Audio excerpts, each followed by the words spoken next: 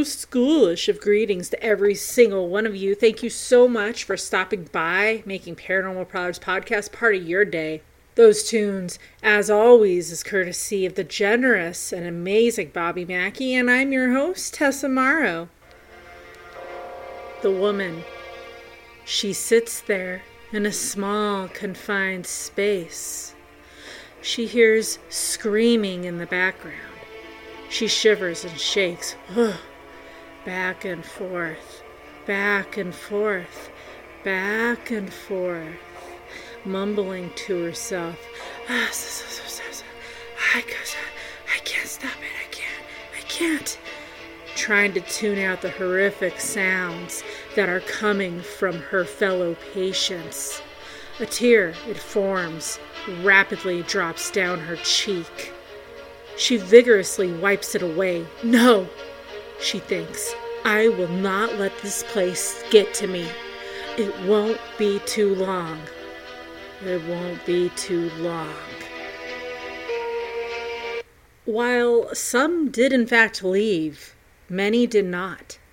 Central Louisiana State Hospital, established to serve mentally ill patients from 42 different parishes. Spanning over 400 acres, it's a home for the mentally disturbed. It opened its doors in the early 1900s, and several of the original buildings are actually still standing and used to this very day. At one point, Central Louisiana State Hospital was the largest of its kind in America.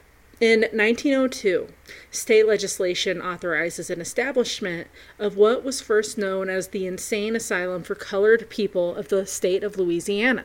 Located in Pineville in Rapids Parish, $100,000 is given to them for the construction. $100,000 in 1902 is $3,105,279, give or take a few, today.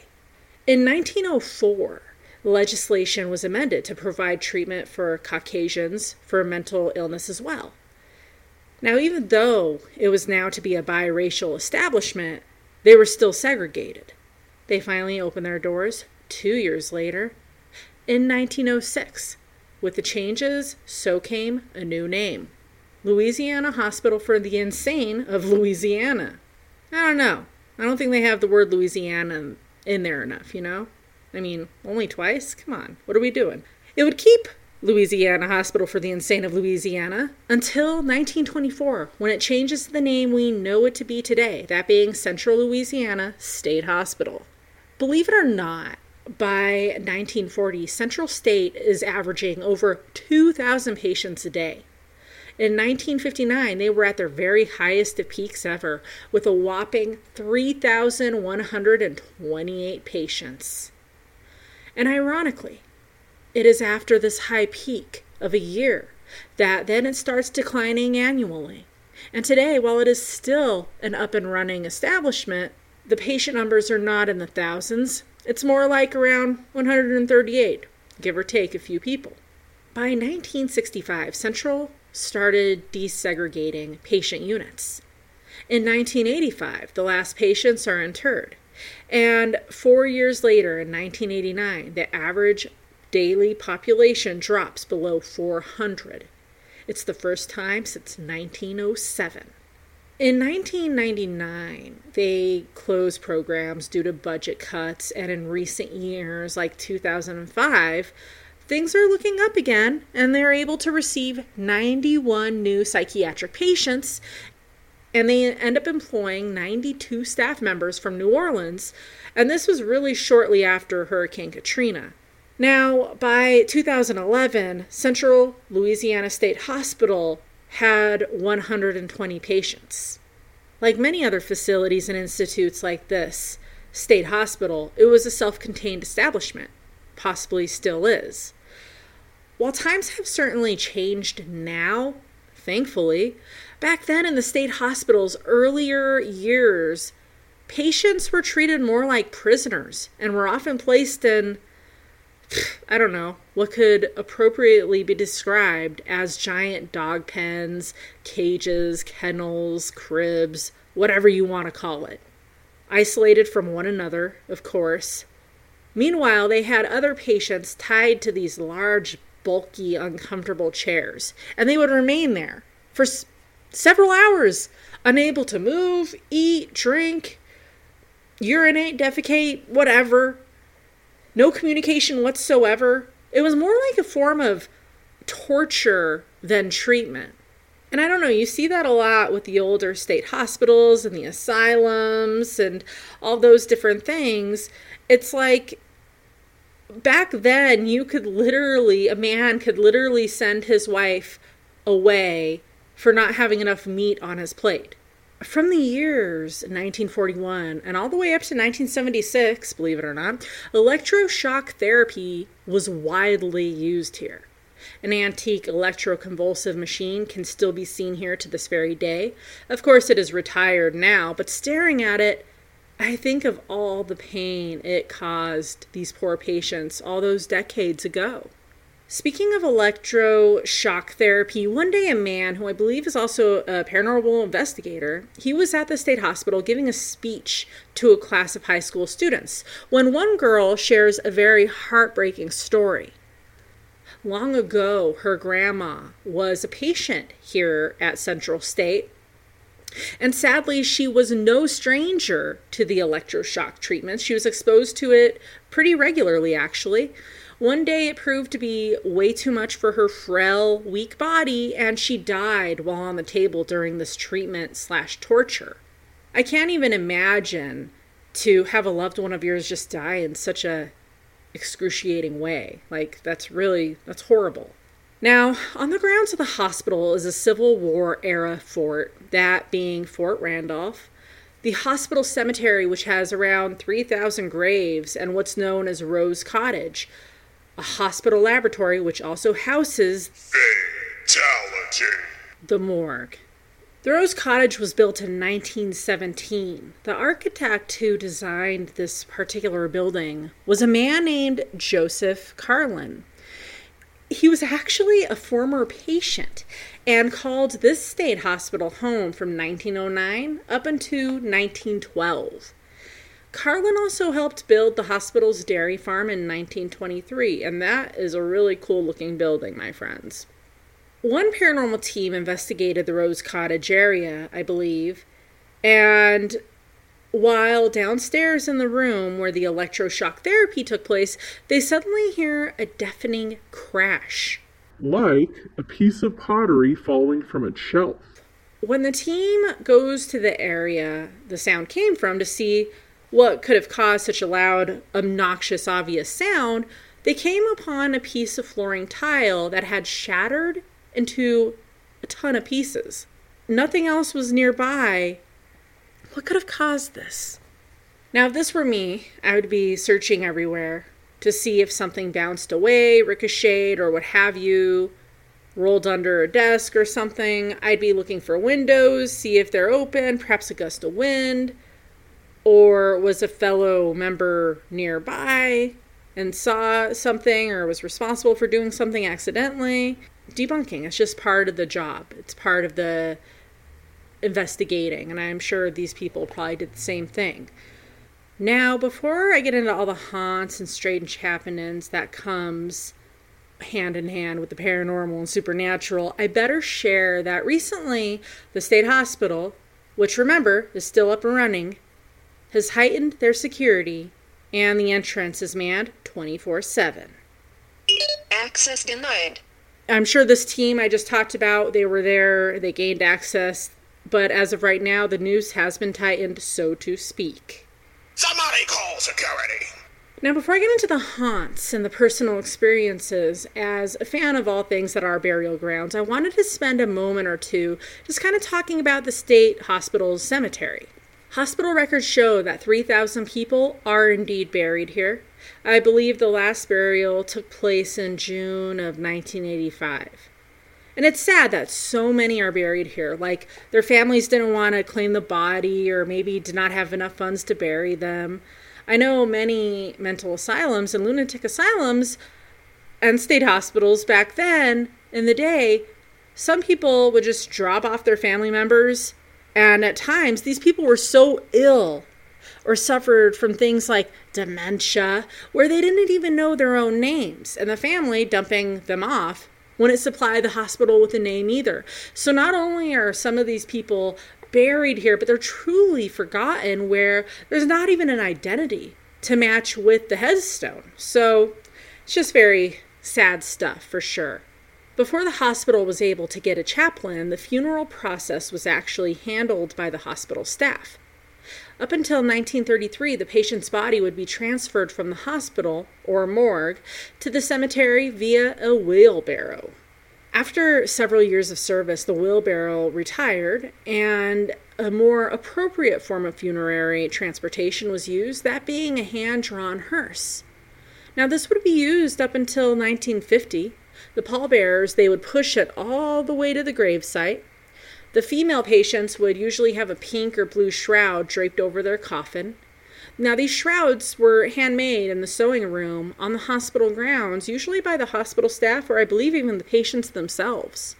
And I actually saw something like that when I was watching this documentary, and I believe it had to actually do with the Louisiana State Pen.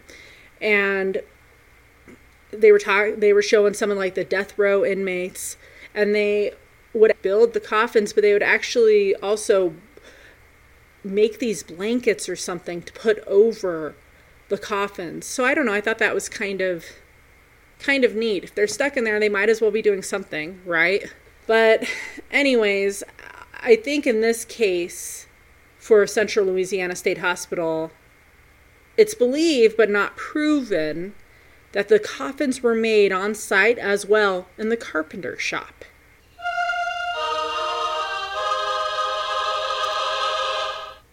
Now that we know some of the history behind Central Louisiana State Hospital, let's dive right into those haunts and some personal accounts.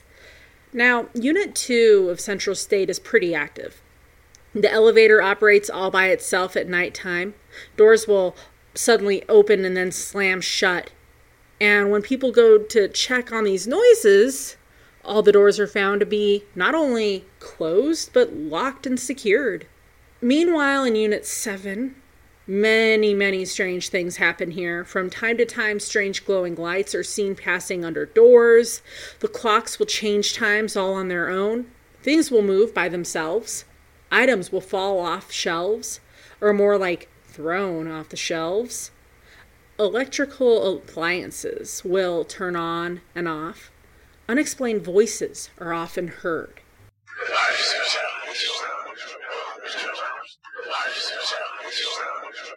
Maybe from times past. Chairs and other large objects flip over by themselves. Very poltergeist-like, and some have claimed to have seen a mist here as well. On some sites online, including haunted places, I found some people's personal experiences. Some worked here, and some were even patients. So it's kind of neat. You're not just visiting or investigating or looking for it. In some cases, people were sent there, whether they were ill or something else was happening with them. And they experienced these things, not because they were looking for it, but it kind of found them. And also with the employees. So one woman, she shared that she stayed in the Gateway Adolescent Treatment Center. And she woke up one night to see, quote, a black man with a navy blue jacket and khaki pants standing by the door. The mysterious man, he did not talk or move. He just kind of stood there staring at her. When the girl told the nurse about the man, the nurse shared with her that the male patients who died here were dressed and buried in, yeah, you guessed it, my friends, a navy blue jacket and khaki pants. One woman who used to be an RN, heroes, by the way, you registered nurses and all of you guys and gals, good job, keep it up, so proud of you. One woman who used to be an RN at the state hospital shares that this was no regular job. No sirree. During her time working here, she had a bunch of weird things happening to her. Quote, the doors and walls made of wood have many demonic and strange impressions, unquote. She admits that at first she thought the things she was seeing and experiencing were kind of all in her head. But, if you work at a state hospital, you're not going to start talking about things, you don't mind working at one, you don't want to be thrown into one, right? But all of a sudden, her fellow employees, they too notice it as well. And they share their experiences. And I bet it gave her a good peace of mind, like, okay, I'm not losing it. It's not something that's being, fabricated in my head. It's not just me, right? The RN describes the adolescence unit as being on a high hill. I mean, it's no easy walk in the park to get to this unit. The windows had a, quote, metal-like grating on the outside, unquote. She said that there were several times where the patients would hear loud bangs, as if someone was pounding on the windows. When the staff would search the whole perimeter, inside and out, no one was ever there. This would also happen in her office. Now, in the hallways, many have seen a lady in white wandering about. Another account shares that a few of the houses that the doctors and staff actually resided in have some residual and intelligent activity. People have seen balls of light, shadow figures, and even full-bodied apparitions. Some employees refused to work in certain locations due to things they have seen, heard, experienced, encountered. You get the picture. You know how I just mentioned people seeing a lady in white? Well, here's an experience that I found. It's about a girl who, at the time, she was 14 years old and pregnant. She was staying in the adolescent unit that was mentioned earlier, and she was there for a good year. This is incredible. She says that every single night she was there, she was visited by a lady in white. She wore, quote, a long white gown from a different time than we were in, unquote. The apparition would sit on the pregnant girl's bed and just sit there, rocking back and forth, back and forth. To the girl, it looked like the woman was holding a baby. The girl would tell her doctor about the nightly encounters with the woman, and he never believed her. He would just end up upping her medications. She finally got the hint and stopped telling him. It's kind of sad if you think about it. This woman, actually just this girl, 14 years old, is seeing these things. And yeah, granted, she's in a state hospital where there's many people who are there mentally ill, not stable. But she's seeing these things and he's upping her medication. Like, no, I don't need any more meds. I'm just trying to tell you this shit is this shit's happening, And so it makes me wonder at least, how many other people were seeing things there and maybe we're just it was being pushed under the rug. So I don't know. To me, that's very interesting for sure. So she finally got the hint, stopped telling the doc. She has her baby. And the baby and her are separated. The wee one was sent to live with the girl's family. Soon the girl was back at the state hospital, and she says that the lady in white continued to visit her every single night, except this time, instead of just sitting there rocking back and forth, she would cry. Oh, no.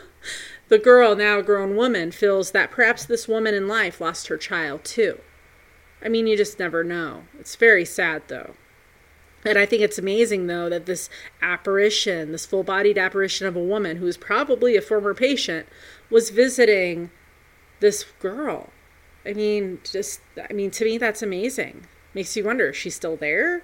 She's still visiting other people?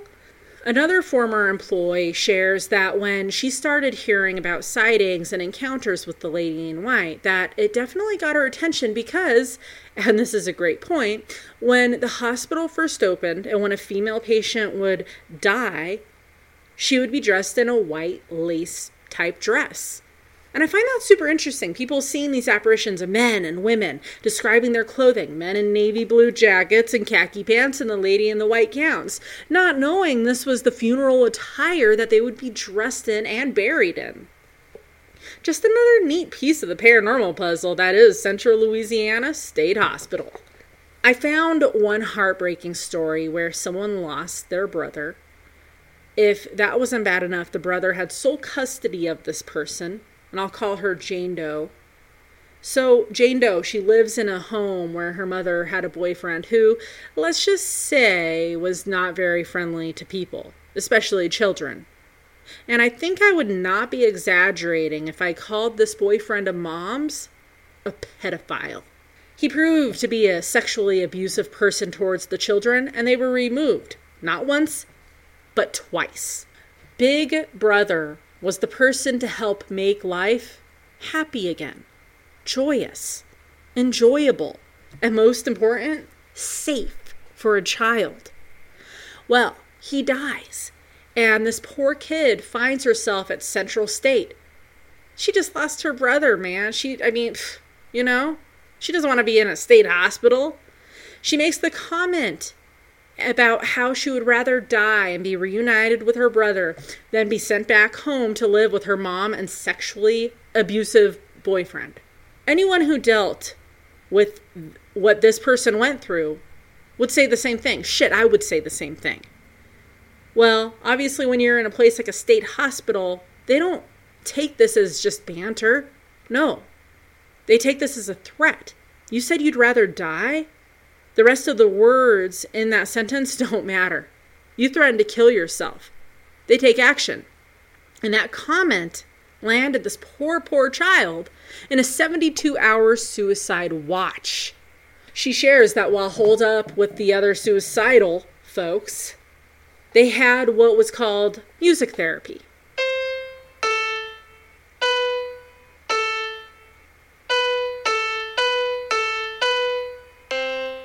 Mind you, this was in the mid-90s, so this was definitely when Discman was a huge part of many people's lives. Man, I swear, it was because of my Discman that made the school rides a little more tolerable on that boring bus.